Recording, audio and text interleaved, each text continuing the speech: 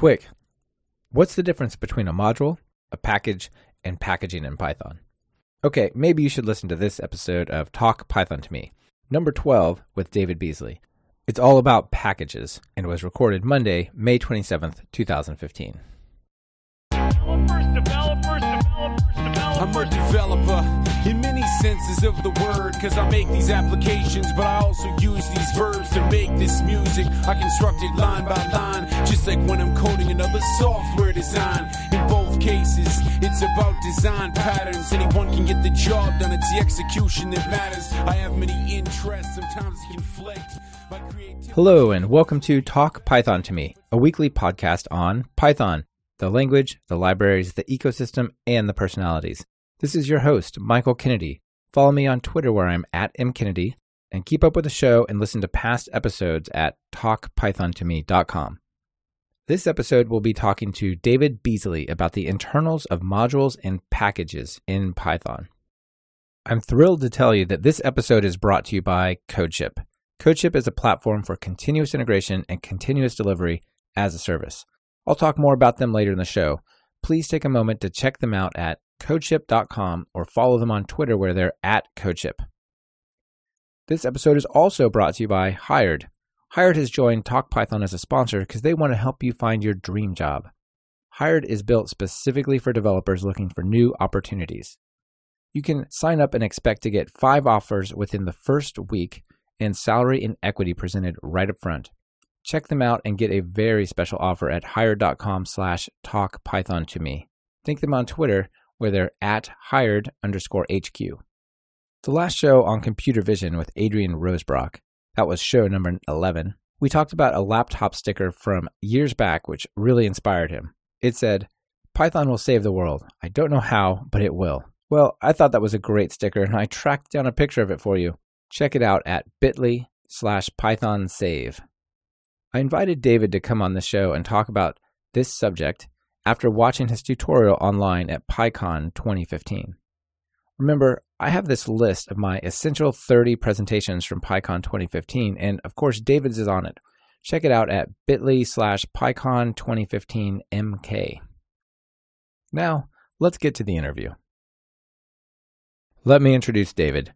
David Beasley is an independent software developer, teacher, and book author living in Chicago. He primarily works on programming tools and teaches programming courses for software developers, scientists, and engineers. He is the author of the Python Essential Reference and Python Cookbook. David, welcome to the show. Hi, how are you? I'm doing fantastic. Thank you for being on the show. I'm really glad to have you here. Okay, thanks for having me. Yeah, you bet.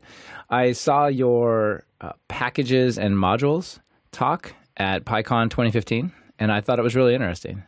Okay, you survived that. I did survive. Unfortunately, my wife was traveling, and we have small kids, so I saw it remotely over YouTube, but I wish I was able to be there, so I sort of saw it. But yeah, it was really, really interesting. You didn't put it on for the kids? Oh, my kids love it when I put on Python instructional videos for them. Yeah, they're like, Dora the Explorer, forget it. Give me something to do with like async Python. I'll do that. Yeah, good. So we're going to talk a lot about packages and other stuff that you got going on as well. But let's start at the beginning. Where did you get started in programming and Python and all that stuff? So I got started. It's hard for me to believe, but about 19 years ago with Python. I was actually using it in the context of scientific computing. So around that time, I was trying to figure out some way to script scientific software written in C. And kind of for lack of a better description, was trying to create my own version of MATLAB, actually. So, what kind of science was it? Well, I was doing molecular dynamics, material science, sort of on supercomputers, and had done a lot of C programming for that. And kind of the biggest problem that we had in that project was not the scientific computing part of it, but it was everything else, like just moving files around and like ripping data formats apart, kind of like all the annoying day-to-day stuff. And so I was looking for some way to kind of solve that problem. Prior to discovering Python, I'd actually written my own scripting language for which I was sort of resoundingly flamed at graduate school. They were sort of saying, Dave, like, why are you making your own programming language? Why don't you just use Tickle or some some existing thing. And then I had read about Python in I think an article in Computers and Physics or something like that, and just said, I'm going to go check that out. Yeah. And you're like, hey, somebody else wrote a scripting language. Look at that. Yeah, it is way better than mine. The syntax was fairly similar. So did yours have white space? Like significant white space? I did not have significant white space, but I didn't have dollar signs and other kind of, crazy things either. So it was... Okay, so you started out in the scientific world, and I think Python now is super big for scientific programming. How was it back then? Back then, it was pretty radical. I mean, this was like 96, and if you go back that far, there were basically no tools available. I mean, or it's very minimal tools, and then a lot of what you faced was pushback because people thought, well, can't write real software in a scripting language. Why are you fooling around with this scripting language?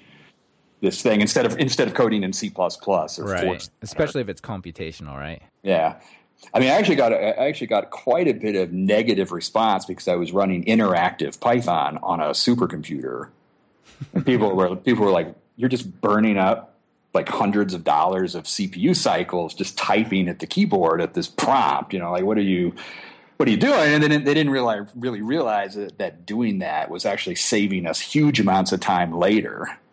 Like preventing us from running bad simulations or taking problems that used to take, like 50 hours and reducing it down to 15 minutes, that kind of stuff. But it was a lot of pushback. That's really funny. It's interesting how people can focus on the wrong things, like, oh, we got to have another server for that. Or, otherwise we'd have to have another person or something like this, right? I actually got quite a few people sort of mad in talks. I gave some talks about this, and every now and then I'd get a question like, how did you get permission from management to do this project? And I would just say, well, we didn't ask. They didn't explicitly forbid it, so it's permitted. Yeah, so it was very much kind of a I don't know whether hidden project, but it was not really an approved project. Yeah, a guerrilla project maybe.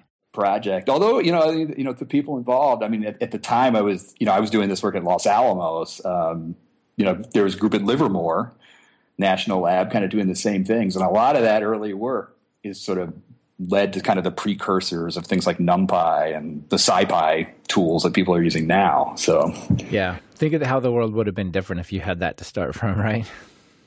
What you it would have made a big difference for you guys, I'm sure. You got to start somewhere, I guess. Somebody has to shake things up, I guess. So yeah, well, that's really cool. What are you doing today with Python? So right now, well, a variety of things. I'm teaching classes. I'm also involved with a startup company. That's been a little bit secretive, but I'm technically co-founder of a startup doing some education tech stuff. And I'm actually coding with that. It's I'm doing a lot of just back-end web programming, databases, SQL Alchemy, things like that. I'm supposed to be working on a new version of the Python Essential Reference book. I haven't really started that yet. I hope my editor doesn't listen to this, but that's coming soon as well. So well, we'll make it up to him by promoting the book in the show notes or something like that. How's that? Right. Yeah, the tech education scene is insanely hot right now, and VC and people. It's really an amazing place to be in. I'm doing a little bit of stuff there as well, and just knowing what's going on there is just amazing right now. Yeah, a lot of crazy things there. I guess if it wasn't crazy, it wouldn't be worth doing, I guess. Exactly. It'd be like going back to high school instead. Right.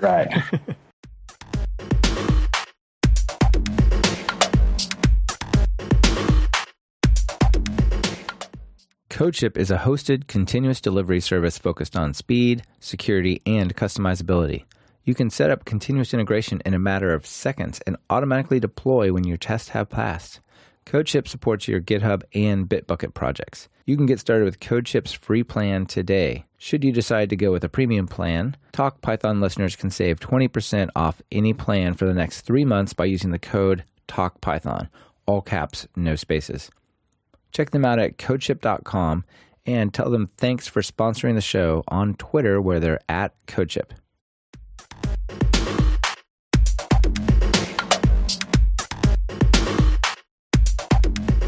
Awesome. So what inspired you to do a tutorial on packages? I mean, that seems like, doing a tutorial on for loops or something. But obviously, it was a 2 to 3 hour tutorial, and it was really great, I thought. So, but what started you on this path? Yes, a 3-hour tutorial on packages.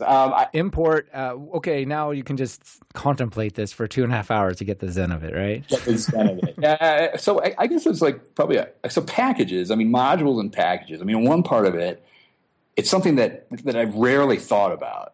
It's like you learned Python, 19 years ago. And it's like, there's the import statement, and sometimes you have to fiddle with the system path and so forth. You sort of get over it.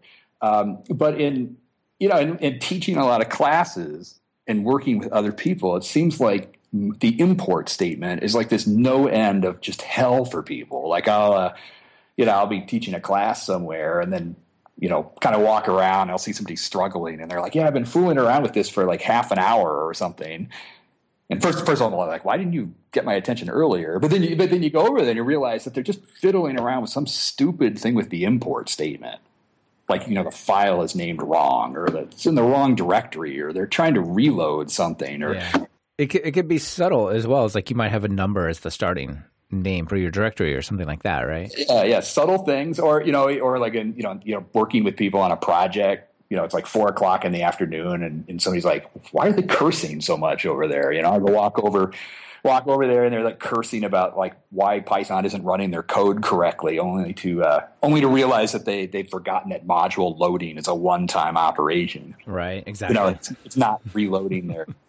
I changed it, but it's not changing. Loading. So part of it was just, it's like, I should do something on modules and packages to try and like, I don't know, clear confusion maybe. But I think also part of it is the whole module system in Python has been basically rewritten. I don't know whether it's almost like a from scratch rewrite where all of the mechanics of it have actually been pulled out of C and put up into the Python level. So almost all the internals of modules and imports and packages and stuff is sort of way more accessible now. And so I thought it'd be kind of interesting to look at that as well, just sort of take like a totally modern take on it and just see, like what's going on with modules and packages. Yeah, before we get into the details, I'm sure everybody kind of gets a sense of what are modules, what are packages, but just to make sure we're all on the same page, I could import things, and sometimes I import a module, and sometimes I'm importing a package. What's the deal there? Well, I mean, a module, maybe a simple view of it is, people think of it as like a single file, single file of source code. Package would be more of a collection of files, maybe a larger application or a framework or something like that. I think one thing that can be a little bit muddled is sometimes things look like modules when in fact they're big packages. And, it can be kind of muddled sometimes. So it seems to me like with modules, I'm getting just a file, right? Like, hey, I've written some code over here. I've written some code over there. Let me grab the code in the one file and use it. And with packages, it seems like there's a lot more going on potentially, right? I've got the under init.py, and I can sort of declare this all under all variable. Can you maybe talk a little bit about the structure of a package and why you might build one? Okay, well, I think so one thing with packages is, well, let me back up for a second here. I think like if you're thinking about module, typically you're thinking about something kind of small, like a single file, maybe a small library.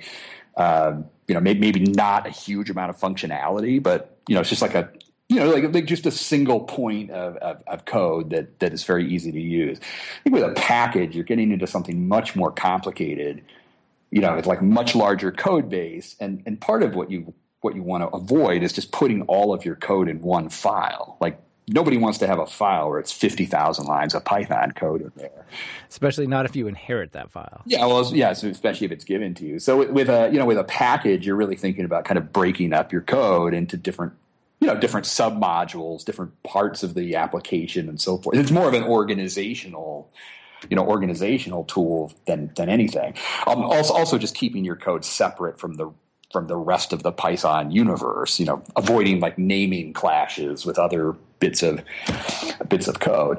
I think the thing that gets complicated with a package is once you do that, once you separate your code out into multiple files, you have to start worrying about all sorts of side issues, like how do those files interact with each other? Like how does one submodule refer to another submodule, or how do they combine pieces together and so forth. And that's actually where a lot of the tricky parts of packages come into play, is that just, relationships within the package causes a lot of complexity that you wouldn't see with a single file module.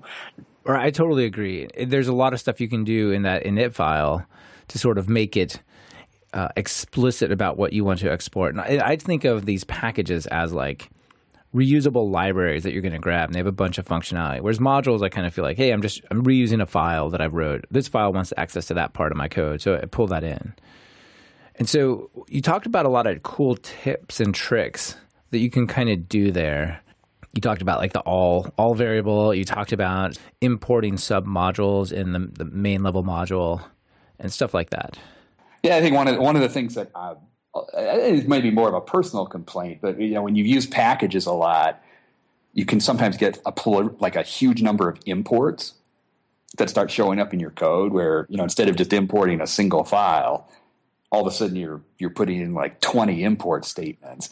I'm not a huge fan of doing that. So these init files that you sometimes see in packages, I mean, those one use of those is to basically coalesce the pieces into one place.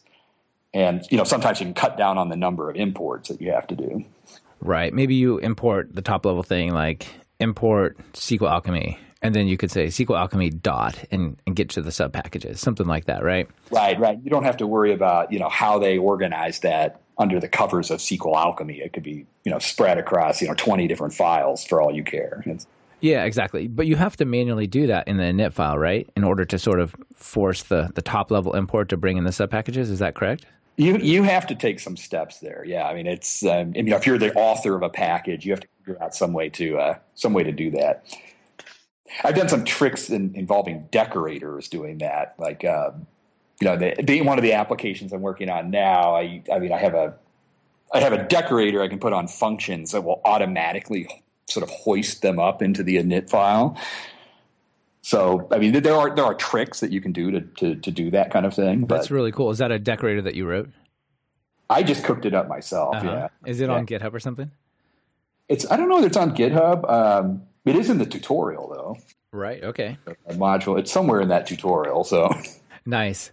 One thing that I thought was interesting that you spoke about the tutorial was that structure guidelines, the PEP 8 guidelines, sometimes make your code more brittle in packages than it otherwise should be. Oh, yeah. One of the things with PEP 8, I think, is it predates some of the work that went on in packages. I mean, like PEP 8 sort of talks that you should, it sort of says things like, oh, you should just do like an absolute import from kind of the top level package name. Right. So if we were writing like a package called math, and it had a class called library calculator, something like that, we might in the init file say import math.calculator, where math is the actual name of the package, right? Yeah, I don't know that I'd use math as the best. Okay, yeah. So I'm lacking creativity. Yeah, pick another example. Yeah, it's more concerning things like imports within the package. Like if you if you had a package where you had there was a submodule called graphics and there was another module called data or something like that, you would end up importing from the top level name down. So if your package was named spam, for instance, you'd have to say, import spam.graphics or import spam.data. And you would do that within the package itself. The thing that I don't like about that is it ends up hard coding the package name. Right. For example, if you rename the package, what happens? Well, then you have to go change all of your code. Great. See, that's the part I don't like. Is there a fix? Well, you could use one of the things that you can use are these package relative imports. This is this form. I'm actually surprised how many people have not seen it sometimes, but what it looks like is you have these dots where you would say something like, oh, from dot import graphics or from dot import data. And the dot is just telling Python that you want to load relative to your current location, for instance.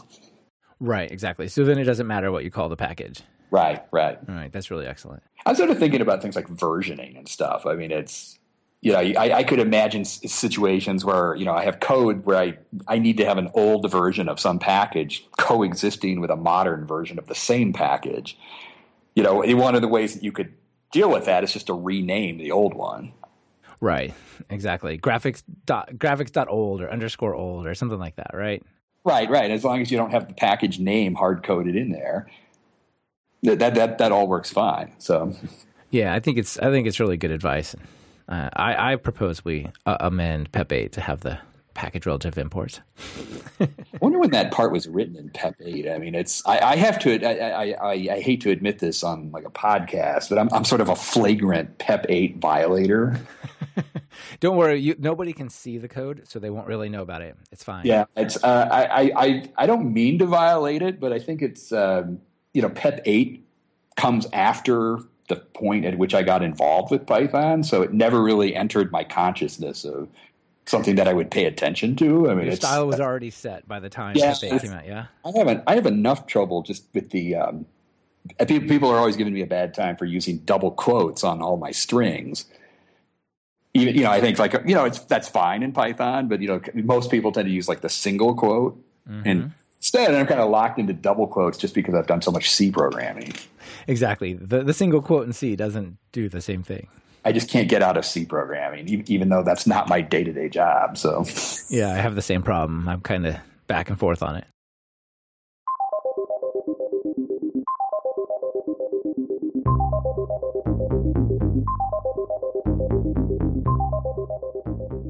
This episode is brought to you by Hired. Hired is a two-sided, curated marketplace that connects the world's knowledge workers to the best opportunities. Each offer you receive has salary and equity presented right up front, and you can view the offers to accept or reject them before you even talk to the company. Typically, candidates receive 5 or more offers in just the first week, and there are no obligations, ever. Sounds pretty awesome, doesn't it? Well, did I mention there's a signing bonus? Everyone who accepts a job from Hired gets a $2,000 signing bonus. And as Talk Python listeners, it gets way sweeter. Use the link hired.com/talkpythontome, and Hired will double the signing bonus to $4,000. Opportunities knocking. Visit hired.com/talkpythontome and answer the call.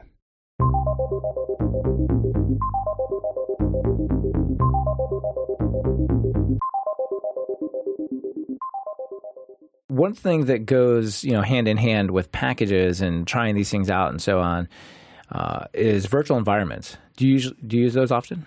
This is going to sound really shocking, but I almost never use them. Okay.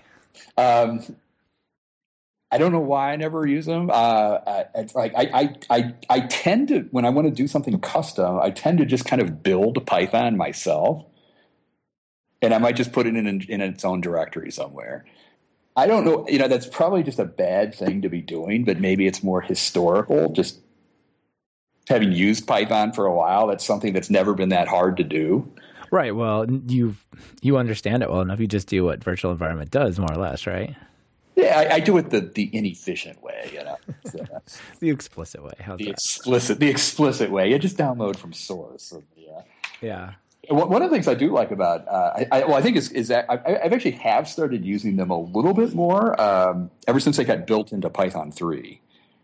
So that's actually a big win, I think, for sort of the newer versions of Python, as they have the virtual environment feature kind of just baked into the language. I think that is really nice. We could go into a whole side conversation on Python 2 versus Python 3. Yeah, we probably don't want to go there. We probably don't want to go there, but I think it's interesting that things like that are like, hey, here's a little less friction if you go down the Python 3 path. I talked with Kenneth Wrights on show number 6. We talked a little bit about that. And he's like, I think what we really need is a killer feature that only appears in Python 3 in order to get people really to switch. I mean, there's small gains that are making around like Django switching their documentation by default to Python 3, and that made a measurable dent in the world. But things like maybe in Python 3 there's no such thing as a global interpreter lock. Well, that would be a big win. I don't know whether that's going to happen anytime soon. Of course, possibly with something like PyPy, right, or Python, maybe. I don't know. Yeah, maybe. Anyway, I think it's interesting. But yeah, so these things like the virtual environment stuff being built into Python 3 is really cool, and it's one more check in the box of hey, consider Python 3. So another thing that you talked about is like splitting modules into a bunch of multiple files. And I really like to do this. Like you sort of started out the conversation, I really, really dislike large files, right? I would much rather have 10 50-line files than one 500-line file or two 250-line, whatever the math works out to be. It's a bunch of smaller files. It seems like Python kind of dislikes me doing this. It's the more I break stuff into small files, the more I have to put a whole bunch of imports at the top. Right, and that is one thing. I mean, you can definitely solve that with those init file. I mean, if you put it all in a package, you can kind of stitch it all back together in init. Right, so I could have like all those in a subfolder, which has an under init, so it's a sub package, and in that under init, I would have like import, let's say from my class, import my class or whatever, and then they would sort of drop into that top level namespace, right? Right. There's actually quite a few things in the standard library that do that already. Like things like I think the collections module does that. Multiprocessing does that. I mean, if you look at how those are implemented, they're actually collections of files. But to kind of an end user from kind of the Python side, it just looks like you're using a single module, basically. Yeah, exactly. Just collections dot, and it's all there. So they pull that off with the package stuff, right, with the init file. Yeah. Okay, that's cool. So one thing that you talked about that I don't know very little bit about are import hooks. What are the story with import hooks? What can I do with those? Well, the import hooks. I mean, essentially, some of the new machinery with import gives you complete control over like locating modules on the system. What happens when you load modules? You can actually completely customize what happens at import. For instance, you could pull modules off of URLs. You could pull modules out of a database. You could even pull in code that wasn't Python. I did a tutorial maybe 2 years ago. I don't know. It was a Python 3 meta programming tutorial. At the end of that, I had some import hook that loaded an XML file. Wow. and translated it to Python class definitions at import time. So I'm not saying this was a good idea. It was sort of an example of some crazy thing that was possible. So that's pretty awesome. Maybe not recommended, though. Maybe not recommended. Let me rephrase it. It's probably awesome that you can do it, but not awesome if you do it. Yeah, I think I pitched the XML example as something that's been very enterprise ready. Yeah. That definitely sounds enterprise ready. Yeah. So what about threading? Is there any special considerations for modules if I'm like working with threads? Well, one of the things that I didn't realize doing the tutorial is just how nasty the import statement combined with threads is under the cover under the covers. It turns out that module imports is not really a totally thread safe thing to do. Like if you're loading a module or Python is in the process of importing something, potentially you could have another thread that tries to import the same module at the same time. And it actually has to take some steps to avoid just complete chaos with that. Like one of the things that you don't want is you don't want Python to load a module twice. Like you wouldn't want, because that violates the way that modules work, that they only get loaded once. So if you had two threads trying to import the same module, one of them has to do it and the other one has to wait. The other thing that's tricky is that the thread that has to wait can't use like a half-loaded module either. So it turns out that there's a bunch of just nasty stuff with threads and import. I think a lot of that comes from code that does import statements inside functions. Yeah. That's kind of a temporary import it, throw it away sort of thing, right? Yeah, right. And so sometimes people they'll put like an import inside of a function, and then if that function happens to execute within a thread, the import, it might not happen until some thread hits that function, and then all of a sudden you have concurrent imports taking place. Yeah, that doesn't sound good. So does Python take care of it for us, though, in the end? Python takes care of it for us, thankfully. But some of the code for that is really nasty. I looked at some of the implementation, and they're doing all sorts of things like thread deadlock avoidance algorithms, and there's like all sorts of corner cases. I tried to actually get Python to fail with some of the cases that they checked for. I was not successful in doing that, which I think gives me maybe some bit of relief, thinking, wow, okay, if I can't make it fail there, then it's unlikely this would happen in most code. Yeah. But yeah, there's a lot of just really weird, nasty corner cases on that.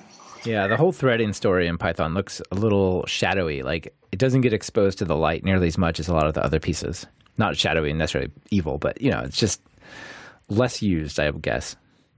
Yes, well, especially if it interacts with something like import. I mean, already import is pretty dark magic, and you combine that with threads, and then you're sort of in a weird place at that point. So yes, you are. So you also said that you can reload modules programmatically, and Python doesn't do that for you, but you can. But you also said it's not a super good idea. What's the story with that? I would not do that. I mean, so Python has traditionally had this reload statement. Python 2, you have the reload thing that would reload a module.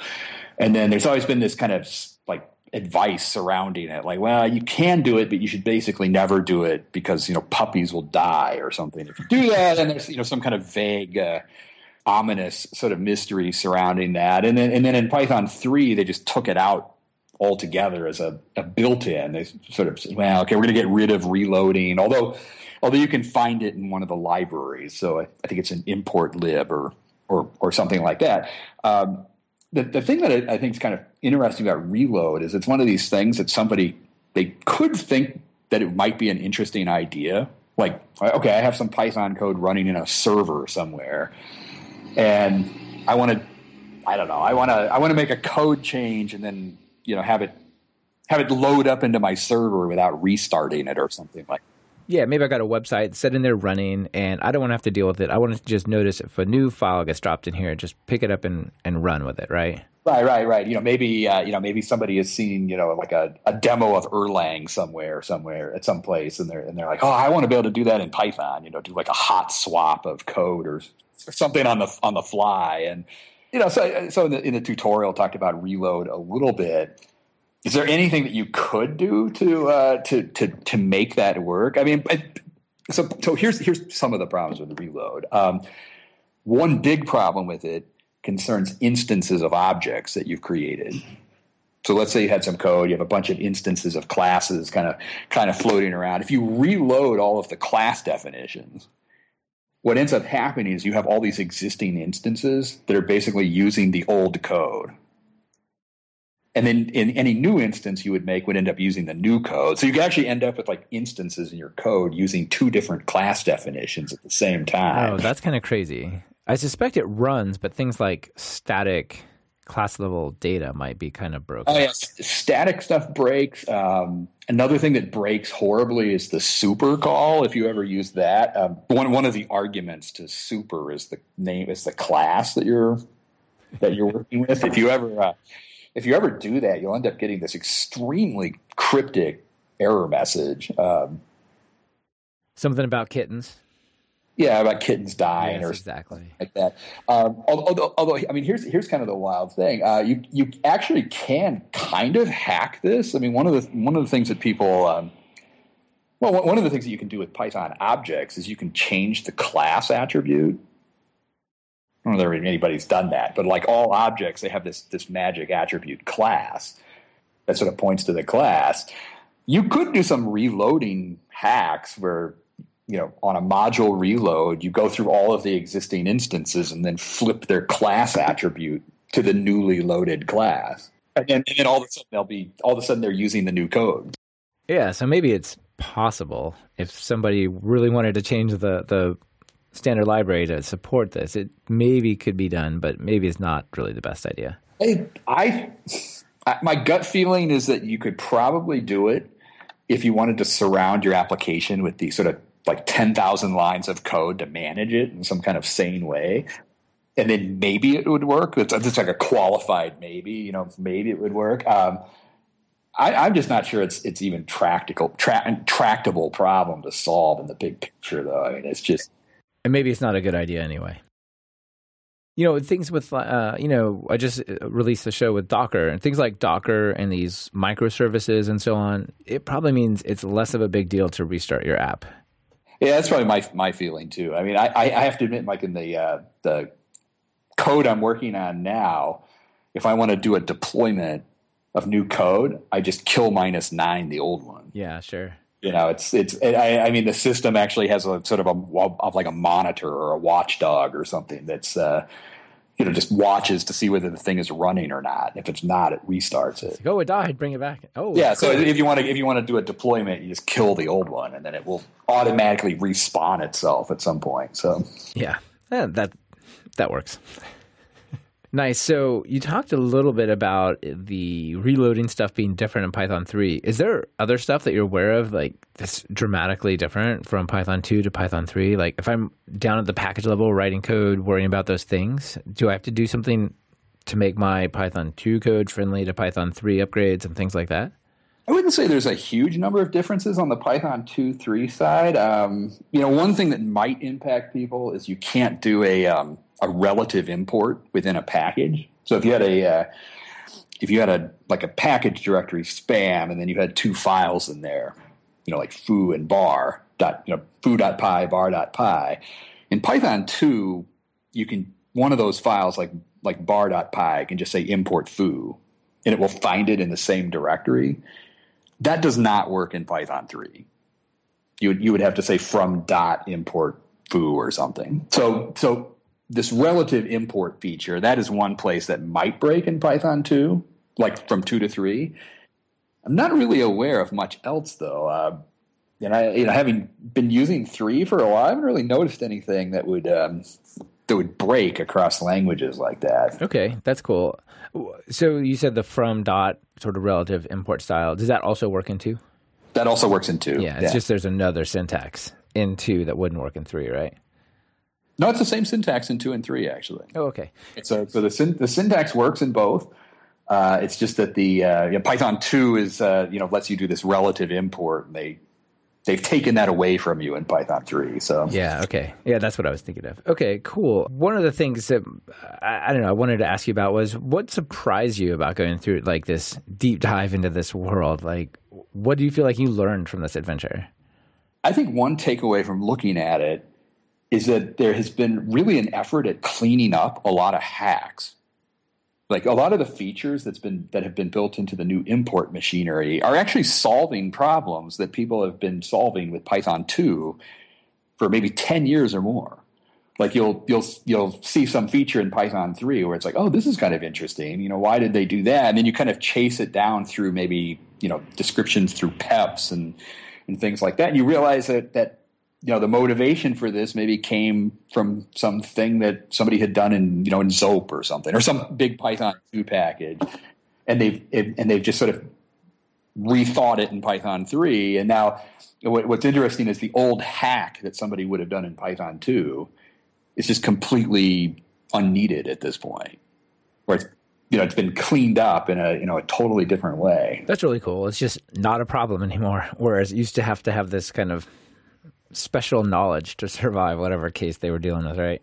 Yeah, I think that's actually a theme with a lot of Python 3, actually, not just imports, but to if you look really deeply at a lot of things in Python 3, they're solving problems that people have been dealing with for a long time, but just trying to simplify it or make it more sane, if you will. And that I think that's throughout the language. Actually, you see a lot of cleanup of stuff where it's like, well, okay, you no longer have to do this kind of weird hack because it just works in Python 3. The thing that's tricky is that's just a really hard selling point. If you're trying to convince somebody to go from Python 2 to 3 and you say, well, Python 3 is better because it cleans up this weird hack that somebody was doing on Python 2. And 10 years ago. And that's often not a compelling story. Sure. It's hard to say, you know what? It's easier for the people writing Python 3, the standard library stuff, to maintain it. So you should use it. And think, okay, I don't care about that. That's not my problem.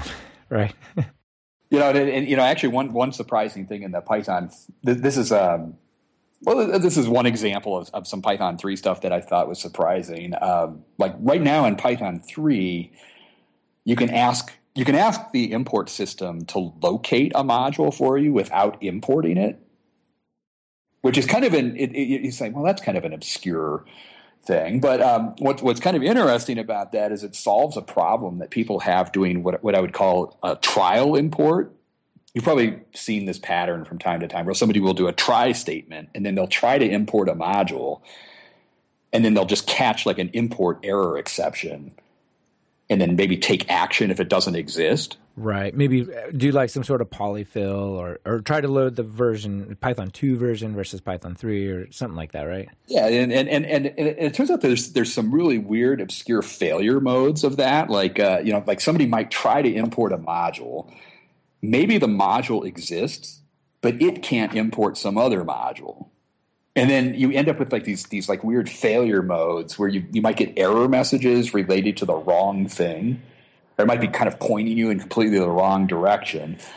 Yeah, you might tell the user, hey, make sure you have this package installed. They're like, I do have this package installed. Right. You can get like a false message saying, hey, I wasn't able to detect your package. And then the user's like, they're looking at their directory and they're cursing because they're like, wait, it's right there. I'm looking at it. Like, why can't you find this?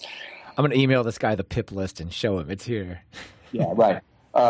And so, so some of the things that you can do now is I guess in Python terminology, it's almost like a look before you leap kind of thing with import. You can go to the import system and you can say, hey, where is this module? Do you have this? And it can tell you whether it has it or not without actually importing it. Interesting. What's the code look like for that? It's not try import or anything, right? Like you have to import a single function. And you just call it. It's like a function call. Okay. Yeah. So there's some library call. You say, hey, does this thing exist? Show me where it is. Yeah. It actually gives you this thing known as a module spec. So it will actually tell you a whole bunch of information about it, like what path it's in, like is it Python source code? Is it C source? Is it C module? Is it a built-in? You can actually find out a lot of information about the module without even without actually loading it. Interesting. Will it tell you the version?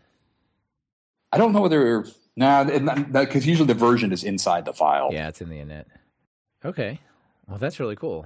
You can do some interesting things with that as well. Doing like I guess sort of module stand-ins, for instance. I don't know that this will make sense, but you can make like you can basically ask Python to locate a module, and then what you could do is make a dummy module to take its place temporarily.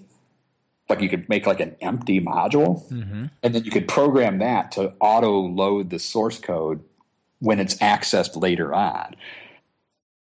So if you've ever had this phenomena, probably people have done this, where you do an import on some module, and then Python just sits there for like 30 seconds while it loads the entire universe of code behind the scenes. You might be able to use that to kind of solve loading time issues.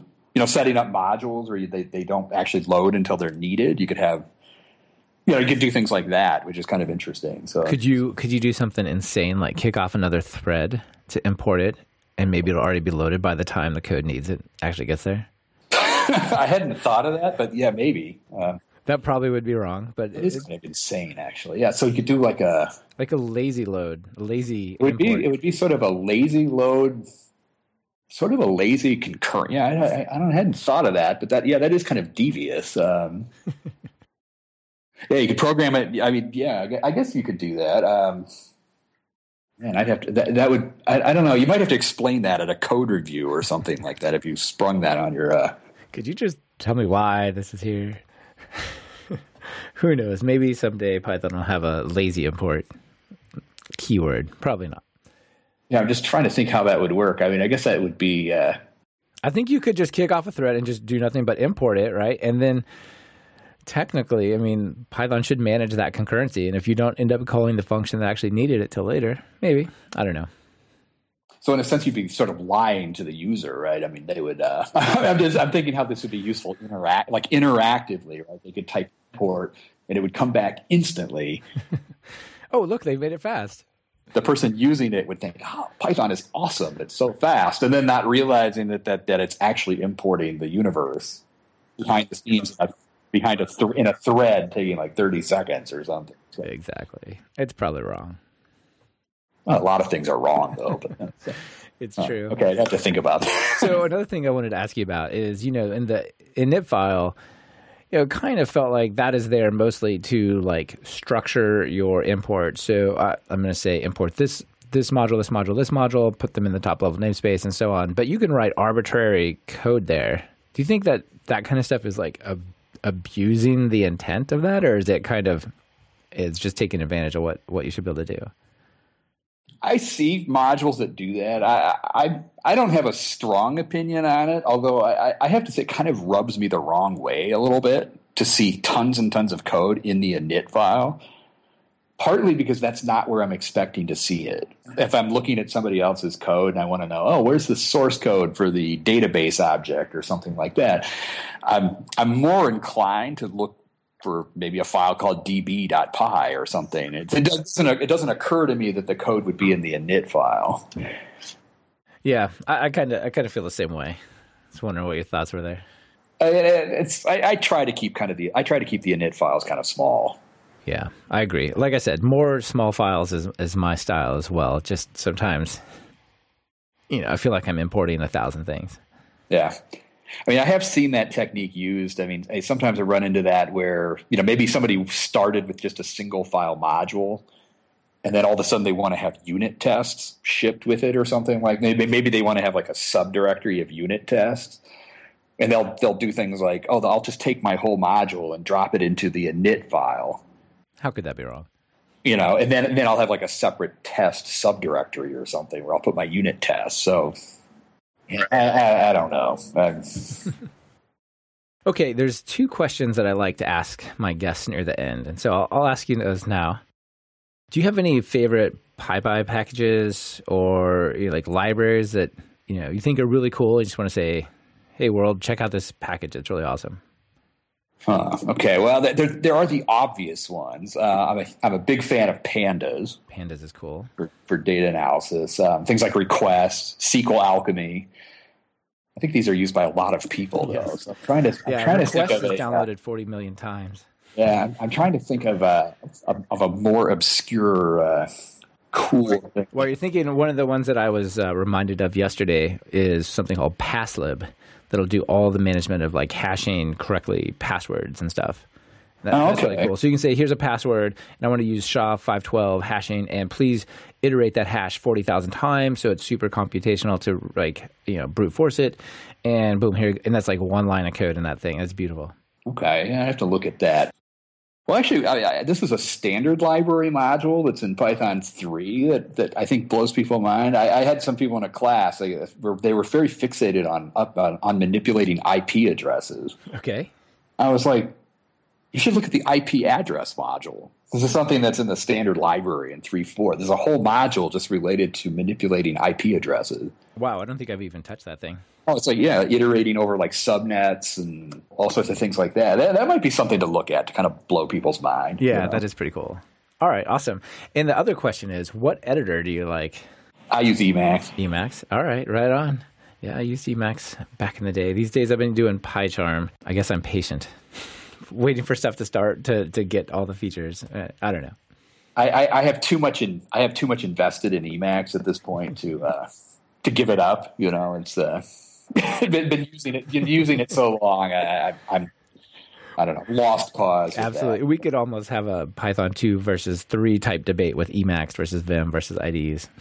But we won't go down that path right now. Mostly, I like to use Emacs to kind of troll people a little bit. So that's always. Hey, it's written in Lisp. That's kind of fun, right? Always fun, yeah. So, although actually my big shameful thing with Emacs, I have to admit that I never customize it. Oh my gosh. I know it has all that Lisp and stuff in there. Never go there. Just I have too many other projects to work on than that. So you don't need to change your editor. Just get some work done. just get work done. I actually wish they'd fix idle a little bit. Yeah, I could use some help.